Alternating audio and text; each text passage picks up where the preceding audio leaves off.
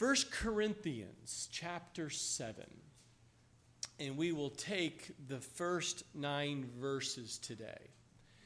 Today is on the principles of marriage, or the principles of marriage and celibacy is the topic today. And we're going to read all 9 verses, and then we will go through verse by verse so you can follow along. So if you would please. 1 Corinthians chapter 7, verse 1. Now concerning the things of which you wrote to me, it is good for a man not to touch a woman. Nevertheless, because of sexual immorality, let each man have his own wife, and let each woman have her own husband. Let the husband render to his wife the affection due her, and likewise also the wife to her husband. The wife does not have authority over her own body, but the husband does. And likewise, the husband does not have authority over his own body, but the wife does. Do not deprive one another except with consent for a time, that you may give yourselves to fasting and prayer, and to come together again, so that Satan does not tempt you because of your lack of self-control. But I say this as a consensus, not as a commandment. For I wish that all men were even as I myself. But each one has his own gift from God, one in this manner and then another in that. But I say to the unmarried and to the widows, it is good for them if they remain even as I am. But if they cannot exercise self-control, let them marry. For it is better to marry than to burn with passion. So when we look at these 9 verses today, as we continue verse by verse through the book of 1 Corinthians, let me remind you, if you haven't been following along or just coming new into the book here, if you remember we're seeing a new section of the 1 Corinthians. The first section was in chapter 1, and it was in just those first few verses of chapter 1 through 9, where we saw the introduction of the Corinthians, those believers in Corinth, and the greetings to the saints of Corinth. So the book was written to the saints in the church in Corinth, and this is what all the letter is all about, is to speak to them that what's going on in that church. Then right after verse 9 of chapter 1, we picked up in another section, a new section, verses 10 of chapter 1, all the way through to the end of chapter 6. We saw a series of problems within the Corinthian church, and we saw a few. One was a social immorality. There was division within the church. They weren't getting along. Their personalities were not jiggy. They were just constantly looking at each other and trying to find fault, and there was just division going on because they want what they wanted when they wanted it, and if you didn't line up with what they wanted, then there was division that took place. But that's not how it was. We're supposed to stay focused on and keep our eyes on Jesus. Not what we want, but what Jesus wants and what pleases him. That's what causes unity within the body.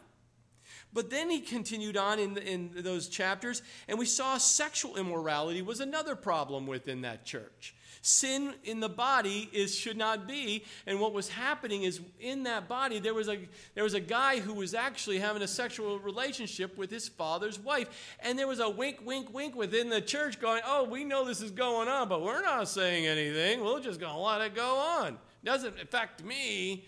No, it does affect the body, we learned.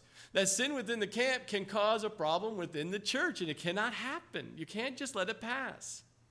And then we saw on the third problem, which was an ethical immorality. And because of the fact that they allowed the world come into the church and affect the church versus the church going out in the community and affect the community, what was happening was there was brothers that were going against brothers in lawsuits and suing each other because they wanted what they wanted. They were coveted hearts. They wanted what they wanted, and they were going to sue even my brother to get it.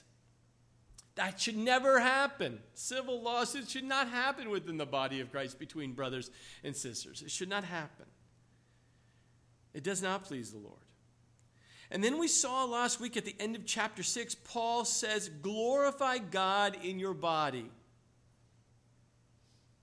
That is a great foundation for you and I, we saw.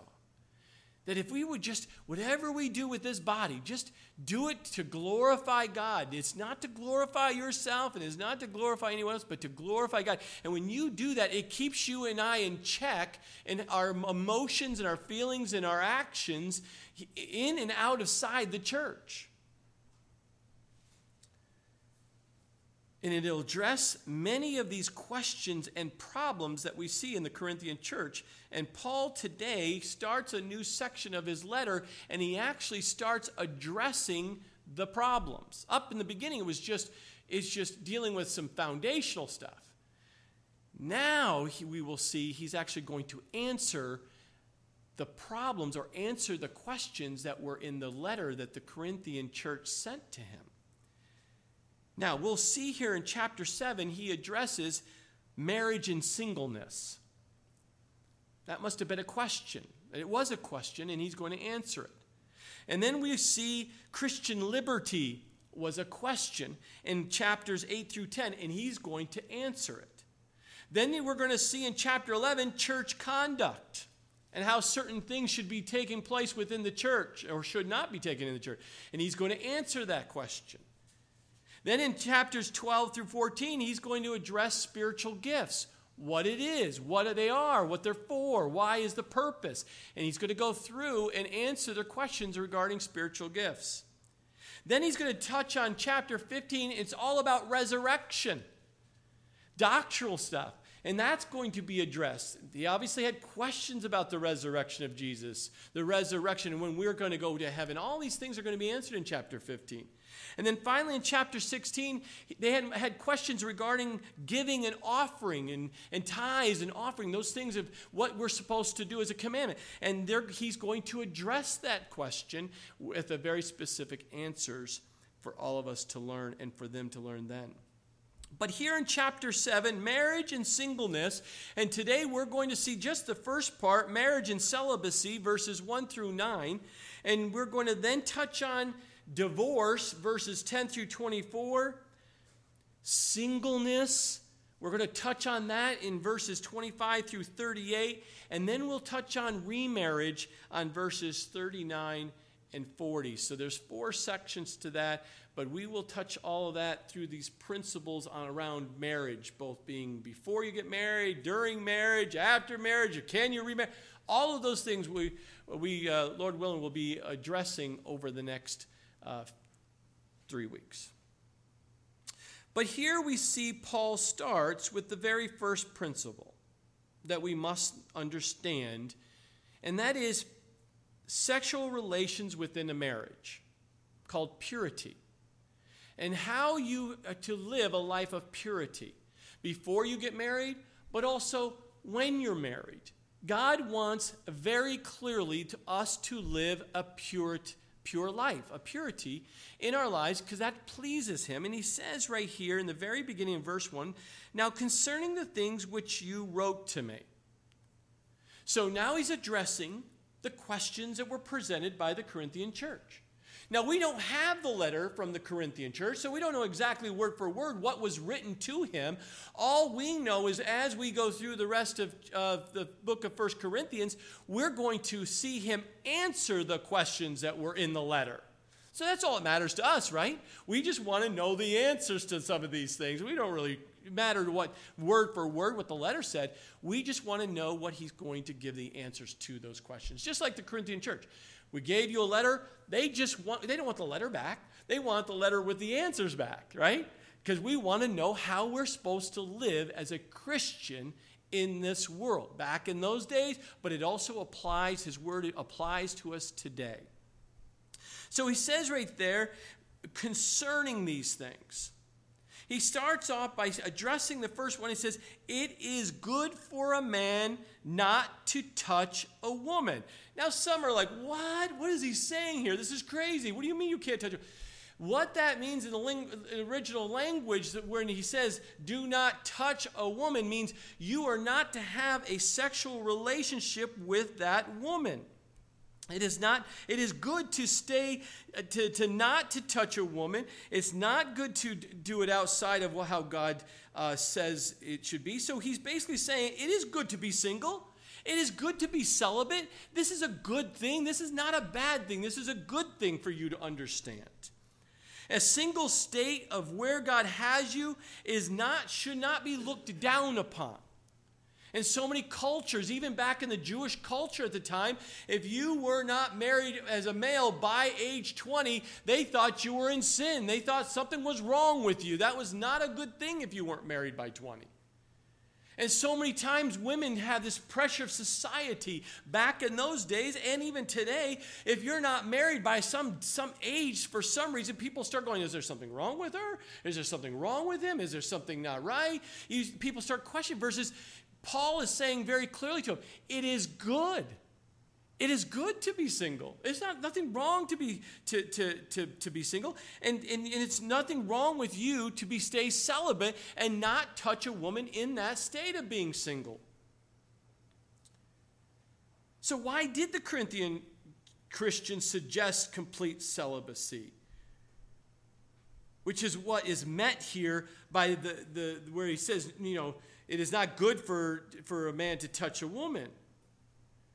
It's probably because it figured that because we just got done writing about the sexual immorality and the problem that was happening within the church and in society around outside the church, that somehow, maybe it's better or more spiritual if we just be celibate outside of marriage and inside of marriage.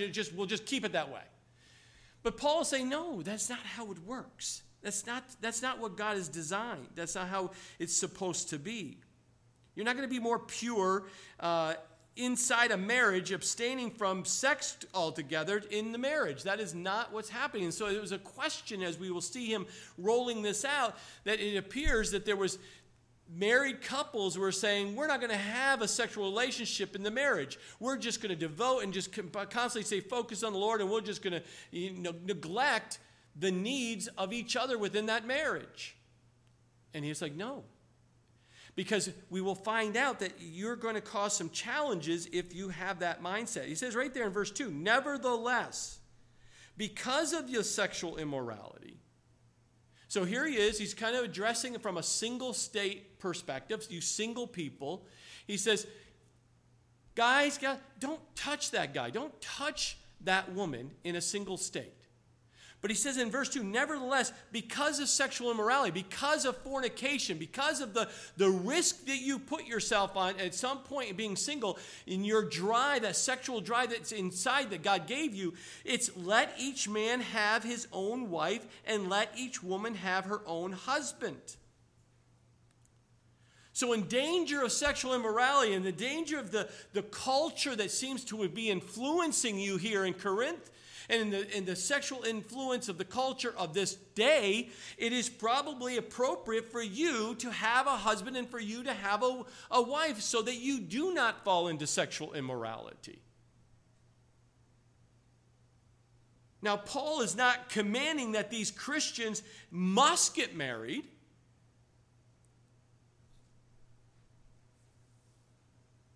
But if you are going to get married, notice that he says, let each man have his own wife. Didn't say a man to have another man or a woman to have another woman. So homosexuality is out. For those teachings that are going on in the churches today, that's out. That scripture is very clear. But also let each woman have her own husband. But it's also takes away those churches that are teaching that polygamy or having multiple wives is okay. No, the scripture is very clear. Each man is to have his own one wife, and each woman is to have one husband. That is very clear in the scripture. There's no gray area in that. So any other teaching you hear that says it's okay homosexuality and you can still be a Christian and live that habitual lifestyle or have polygamy and have multiple wives, that is false teaching, and you're not to touch it. Because it's very clear in the scripture here, and Paul makes it very clear for us. Now, Paul is not saying here that sex is the only reason for marriage, or it's the most important reason to get married or have for marriage. Paul simply is answering their specific question that they had for him, and he's not giving a full theological seminary teaching on marriage. You can go back in Ephesians chapter 5, verses 21 through 33. He addresses it much more thorough on the subject of marriage, and he also addresses it in Colossians chapter 3, verses 18 and 19. So that's where you can go back later today, and you have your little tea and coffee and sit back and read the rest of what Paul's teaching on marriage. But what we do know within what we see today and some of the other things you should understand is that marriage is good as well as being single. Purity, we see here in verse 2, is what God expects within the marriage. Also, as a single state, you should have purity in your life. 2, we know procreation or to have children was important, or what God had asked to do when you do get married. We see that in Genesis 1:28. We know marriage is to bring pleasure. We see that in Hebrews. We also see partnership is also what comes when you get married. A partnership coming alongside, two people plowing together to do the things what God's called you to do for the kingdom while he has you on this earth before he takes you home. So this partnership, we also see that in Genesis 2:24. And also as marriage, we see a picture. Ephesians 5:23. A marriage is a picture of the church.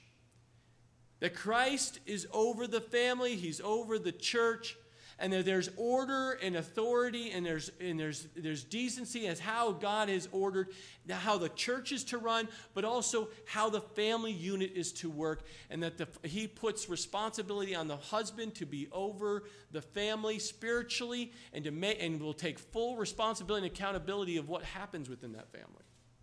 So we see that marriage is a very, very good thing because God ordained the institution of marriage.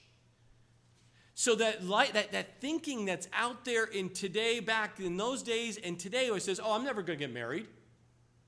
What's the value in getting married? Why would I take the risk to get married? What's the benefit to me to get married? That's what you hear in this world of culture today. But God ordained that in Genesis 2, verses 18 through 24. And then even the first part, it says, the Lord God said, it is not good that man should be alone. I will make him a helper comparable to him. God took part of Adam's side. We don't know what part he took from his side, but he took a part of his side and created Eve. To come alongside him, to be comparable, to work side by side, to go out and do what God's called them to do as a married couple.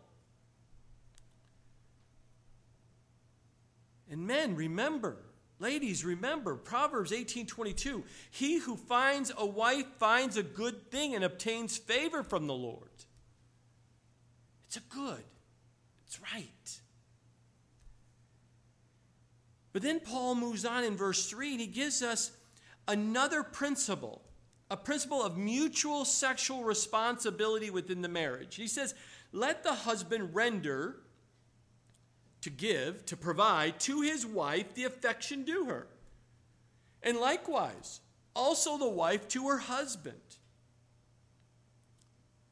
So we see Paul says to you, wait a minute, you guys in the marriage here, what do you mean you're going to hold the sexual relationship from your spouse in that marriage? What do you mean you're going to do that? No, it says you need to render to your wife and to your husband the affection due him and her. This is not about you. It's not about what you want to do and to hold or withhold it. Holding affection from your wife is not right, guys. Don't do it. It's like I owe you instead of you owe me. You should be looking to give and to serve her and to provide that and render to her that affection that is due her. You can't justify why you're holding back affection from her. I'm not having a sexual relationship with you. I'm not going to show you kindness and love and gentleness. I got things to do and places to go and things to do. I don't want to be bothered by all this. No, we're supposed to, affection that is due her is such an important phrase here that Paul says. because it's supposed to be applied to every Christian marriage. It shows that every wife has affection due her. Paul doesn't think only that a young and pretty and submissive wives are due affection, but every wife is due affection because she is a wife of a Christian man.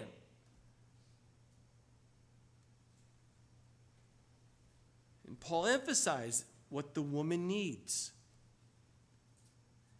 Not only needs a sexual relationship with you, man, but the affection due her.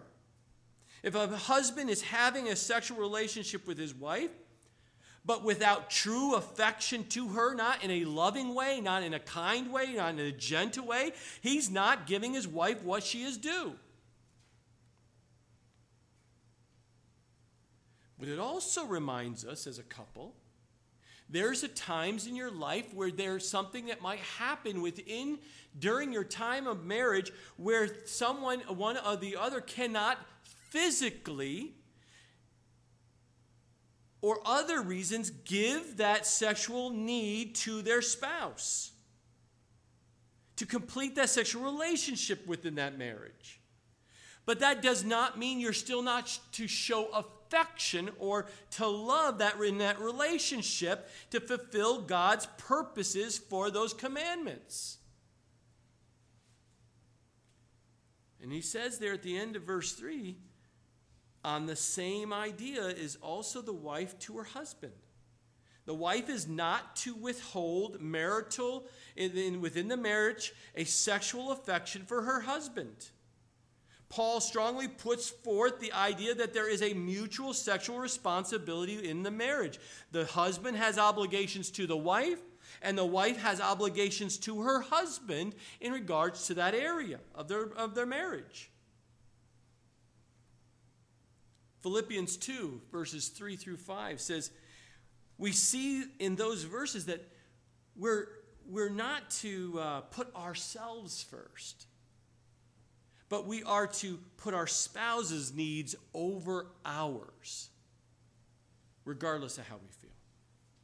And in verse 4, we see Paul then says, the wife does not have authority over her own body, but the husband does. And likewise, the husband does not have authority over his own body, but the wife does. Now, I know these verses can sometimes spin you guys up or spin women up. And what do you mean I don't have authority? I have authority over my body. I have my rights. You hear it all the time on the news these days. But understand why Paul is saying this. In fact, these obligations are so concrete that it could be said that the wife's body does not belong to herself, but her husband. The same principle is true, obviously, for the husband's body in regards to his wife. Now, this does not justify in any form or fashion for the husband to abuse the wife or the wife to abuse the husband, to lord over her or to lord over him. That is not happening in a marriage, a Christian marriage. It's not supposed to happen. Jesus did not lord over. We're to have that same characteristic. We're not to lord over our spouse. But Paul's point is that we are having this binding obligation to serve our partner with physical affection. Now imagine this incredible obligation, this incredible opportunity that God is going to take you, select out of billions of people on this earth, and God has chosen one person to come and to meet those sexual needs that God has given you, called a sex drive, and do that in purity and in goodness within that marriage. I know some of you head spinning right now. I know if someone's listening to this later on the radio, their heads are spinning in their heads. What do you mean? Only one woman can fulfill my sexual needs? If you're thinking that, it's because you've allowed yourself to go outside of the boundaries of what God has designed for you. You're living like the world. You're not living in a pure life of how God wants you to live. You're thinking the way the world thinks. You're living based on lust of the flesh. But understand how God designed it. You're to live a pure life as a single. You are wait to marry a godly woman or a godly man who is also pure. This is the ideal, of course. I understand that. And that you live together until the Lord takes you home, and there's no defiling. There's nothing goes on outside of another sexual relationship except that one spouse that God has given you. Now, that doesn't mean there's condemnation and there's no judgment, all this stuff, that if you've been remarried or have been divorced or remarried, we'll get into all of those because there's grace and there's God is grace, man.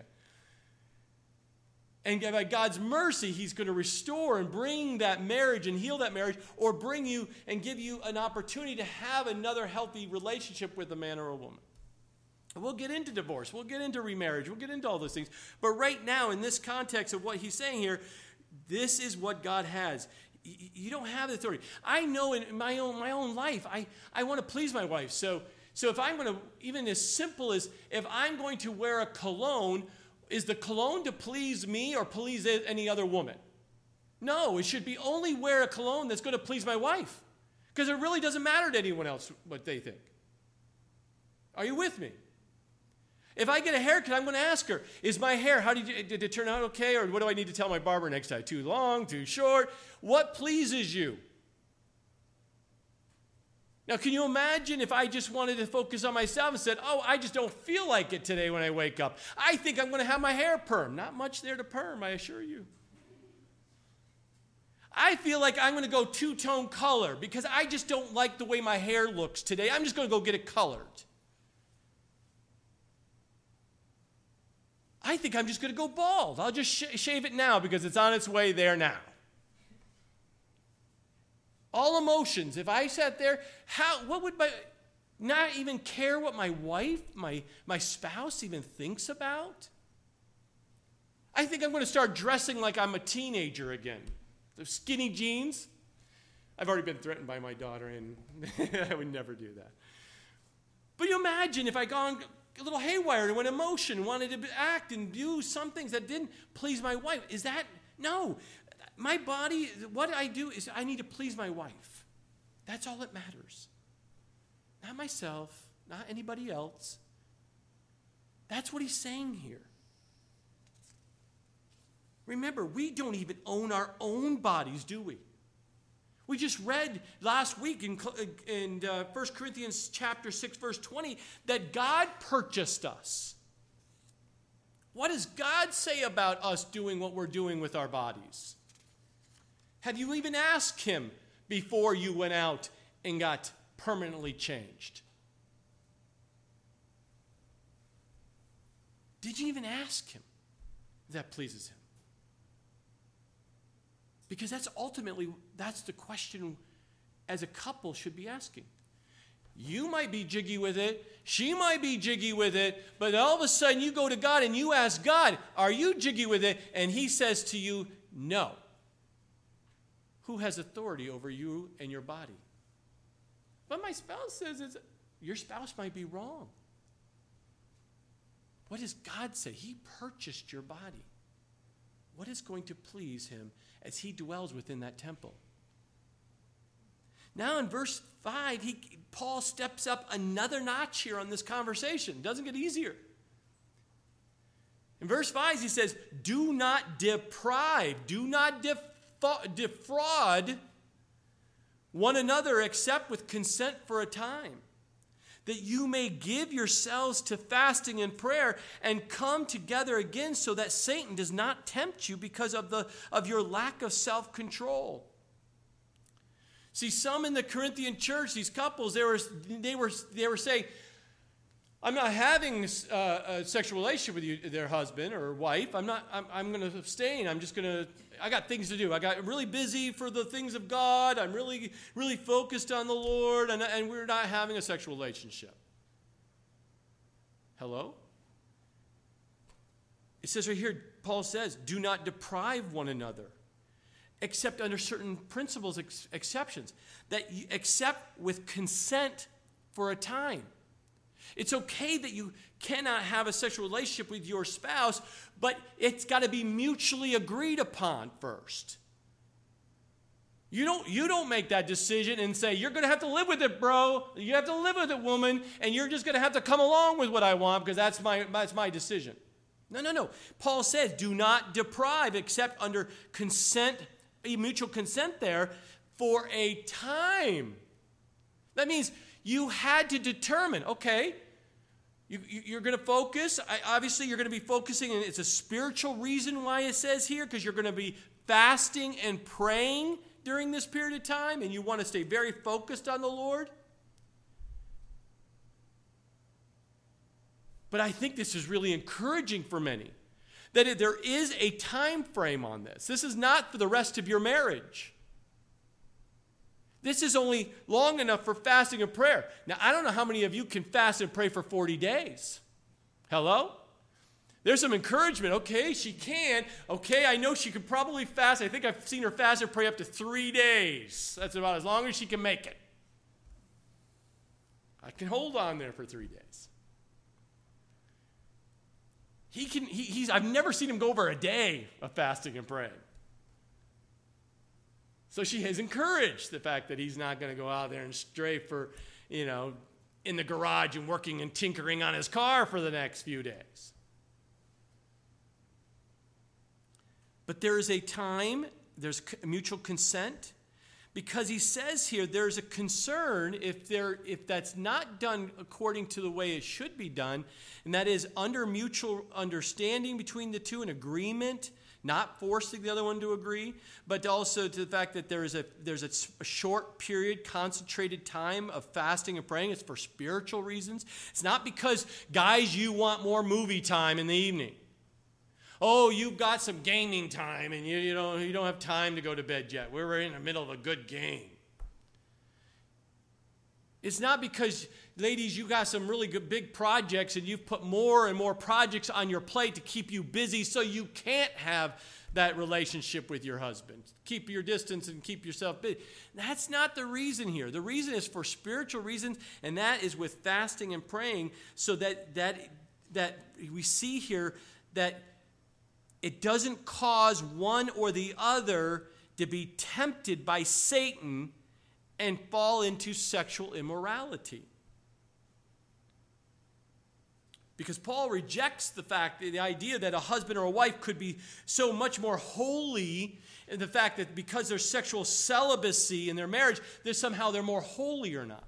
You've seen what's happened, I don't have to explain it, where you see people in these religious positions, like men, who say, I am not going to be married, I'm not going to have a sexual relationship with a woman, I've devoted myself to Christ or to my religion, and I'm just going to live a life of celibacy and not ever get married and just serve the church. Well, you see what went wrong within some religions who have done that. And we will see that there are some who are called to celibacy, but if you're not called to celibacy, there's going to be problems called sexual immorality is going to take place in that person's life.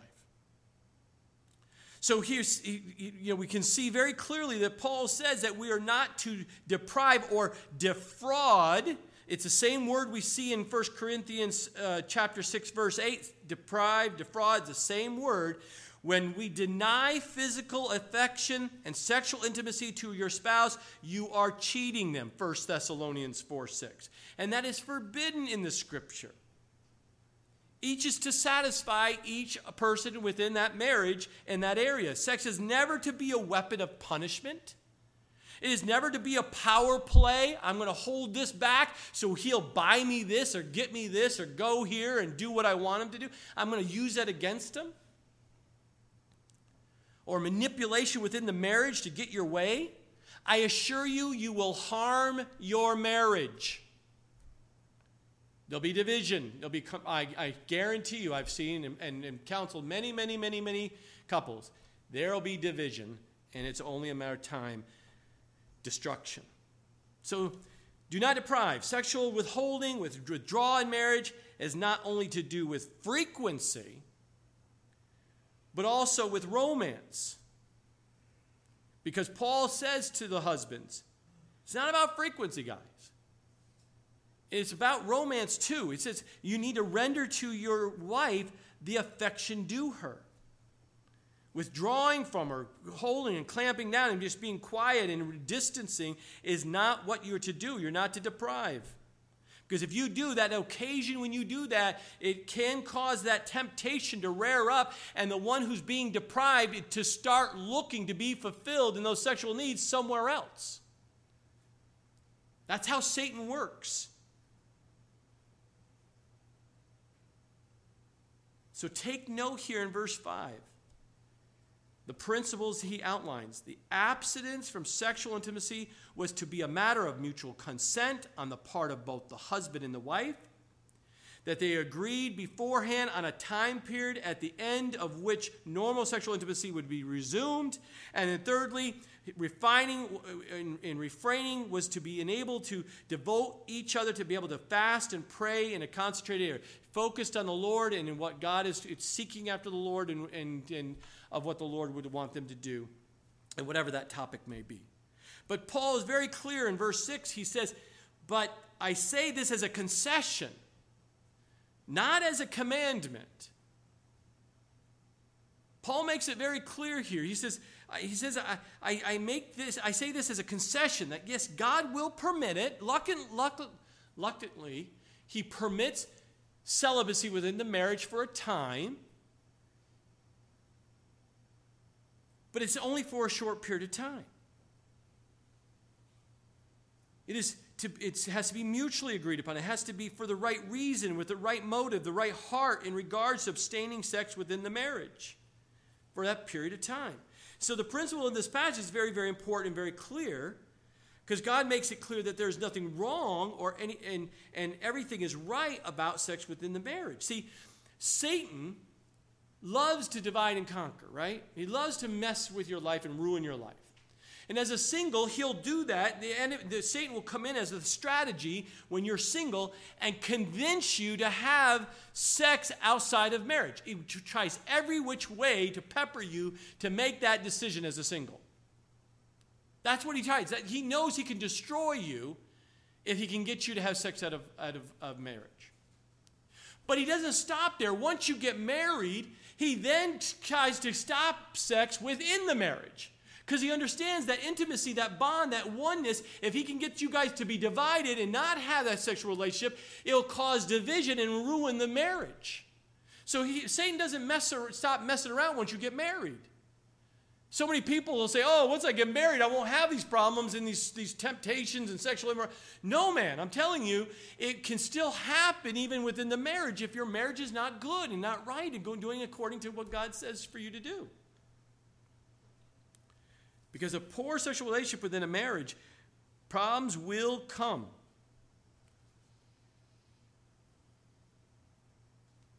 And we don't want that to happen. That's why Paul is very clear to them. Whatever you're doing there in that church, and you think you're doing something outside, according to the will of God, you're not. You must have a close and intimate relationship.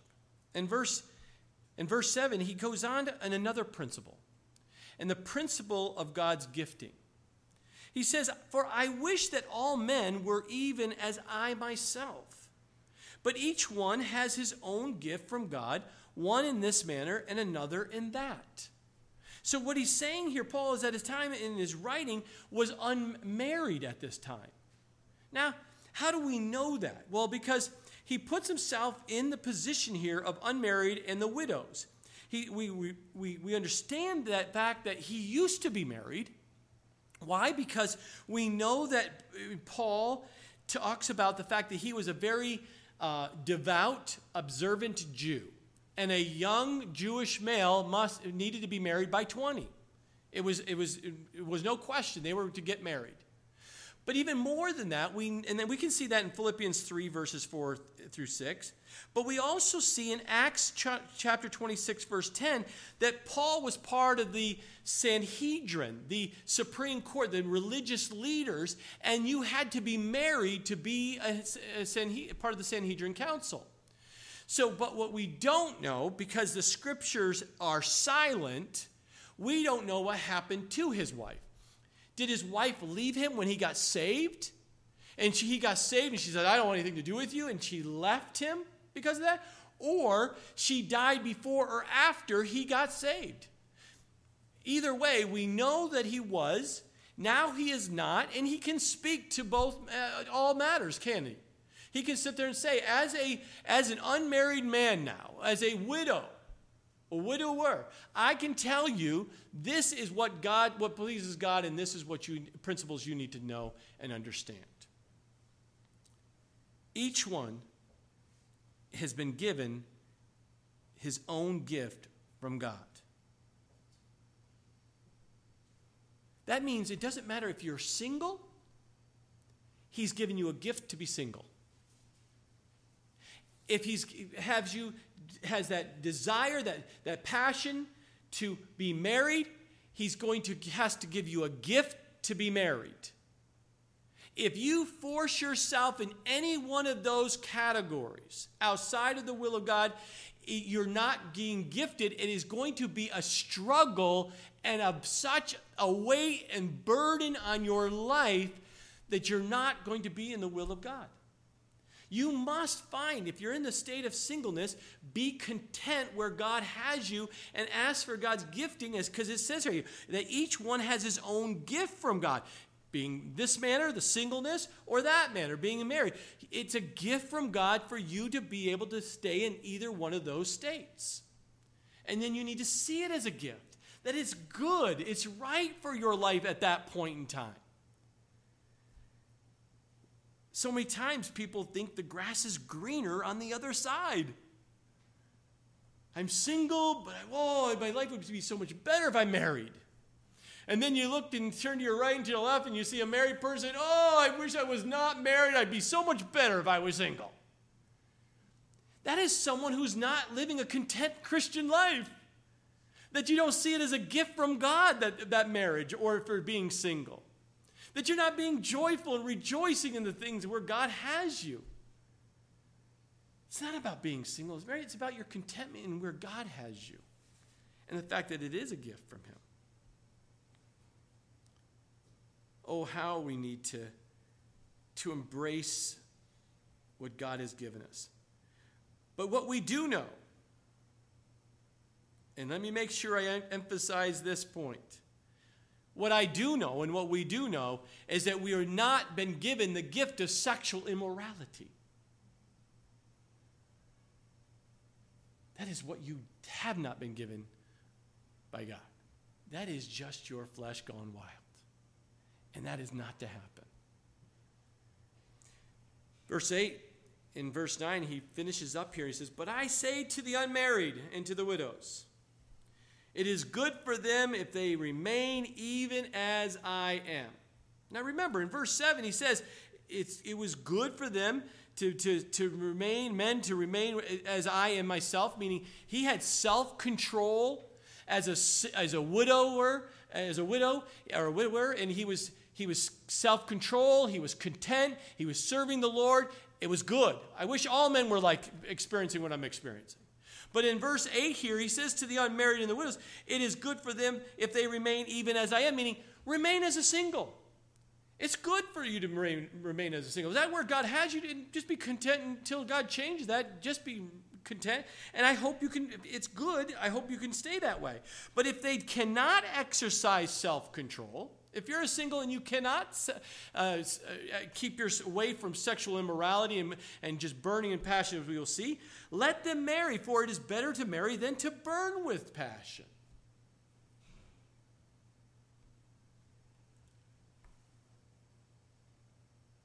Paul recommends, and very clearly, to marry in such cases. Not based on the fact that you're more spiritual once you get married, or if you're more spiritual if you can stay single. Oh, have you met someone who's been given the gift of singleness, the gift of celibacy? Ooh, he or she must be really spiritual. No. God gave him a gift, and not for their own benefit, but for the purpose of serving the Lord. Because you know as well as I do, if you're single, you're completely focused and ready and movable and flexible for whatever God has for you to do. Every day. You don't wake up and sit there and say, I have to make sure my kids are bathed and fed, or my husband take care of, or my wife's taking. You don't think of it. You have to think of anybody else. You're completely focused on, Lord, what do you have for me today? Who do I serve? I'm going to serve you. Who do I have served? I have flexibility where I go, how I go. I'm so happy and content where I'm at. Because they don't burn with the passion so greatly. Yes, maybe they have a little heat. I want to get married someday. I'd love to have a marriage. I really would like to have kids maybe at some point. But there's no burning. There's a little heat going on, but it's not burning with passion. Be content. Paul says here, it is good that you just remain in the state that you're at. Don't keep looking, thinking it's greener somewhere else, better some other state. But if you can't exercise self-control, do not keep and force yourself to stay in the single state. You should be married, because it's only a matter of time you would give into sexual immorality, and that does not please God at all. Not at all. It's better to marry than to burn with the passion. Now, some people will sit there and say, well, what is he saying here? Is he against marriage? No, that's why Paul kind of goes back and forth. He talks a little about singleness, and that's good, and marriage, it's good, so that no one can sit there and say either state is bad. It's not that way. Paul understood this. He was married. He was also not married now, and he understands it's good that in that state as well. He even told his protege, Timothy, he says that forbidding to marry was a doctrine of demons, 1 Timothy 4, chapter 4, verses 1 through 3. So we know that he's not teaching. He certainly taught someone else to make sure he wasn't teaching that if you're going to be in the ministry, you cannot be married. He says that clearly. That's a doctrine of demons. Don't touch it. It's not of God. Paul's not speaking about what we might consider normal sexual temptation. He's talking about making sure you understand when you are burning with a passion to be married, you need to be with that woman or with that man, the opposite sex, that you just ask the Lord to bring you that godly woman, that godly man, and that you will stay pure, stay patient, and wait, because he's going to give you the gift of singleness, bring you into that celibacy until that time he brings that person to you. You must trust by faith that God can and will do that. It's by faith, not by sight. And certainly not by feelings. Because your feelings can really take control over you, and you think it has to happen today. And then you take things in your own hands, and you can really mess it up. Because what happens is someone who has that such control and wants to control that part of their life, it's really just lust and sexual sin that they're dealing with. And so many times I hear them say that, oh man, I know I have lust, I know I have sexual sin here in my life. If I was just married, it would all go away. Let me assure you, my brothers and sisters, it doesn't just go away. Your heart must be changed. It has to be, it's got to be fixed. You just got to surrender your life, that part of your life, to all aspects of your life, to God, and allow him to change. Because if you have a problem with pornography, you will have a problem with pornography in your marriage. If you have a problem looking at women, you're going to have a problem looking at women when you get married. You must get that dealt with. And God is going to help you if you will just surrender it all. It is in my experience as a pastor that when a husband and wife are yielded to the Lord, and when they seek to please each other in all aspects in that marriage relationship, the marriage will be so satisfying on both sides that neither partner would even think of looking elsewhere to be fulfilled in that marriage. They would not go outside the marriage. They wouldn't even cross their minds, because they are being satisfied by each other. That is how God designed marriage. And any other way is not right. God is right all the time, and you are not. So that is as simple as you can get it, that Paul is getting back to the Corinthian church today. Be content. Be in the state that God has you. Stay pure. In a marriage, make sure you have that healthy sexual relationship to keep that unity, to keep Satan out of the marriage in that area. And then be content in the state that he has you and to live for him, to please him. Because we want to please God, do we not? In our marriage, in our single state, we must want to please God. That is the principles of marriage and celibacy.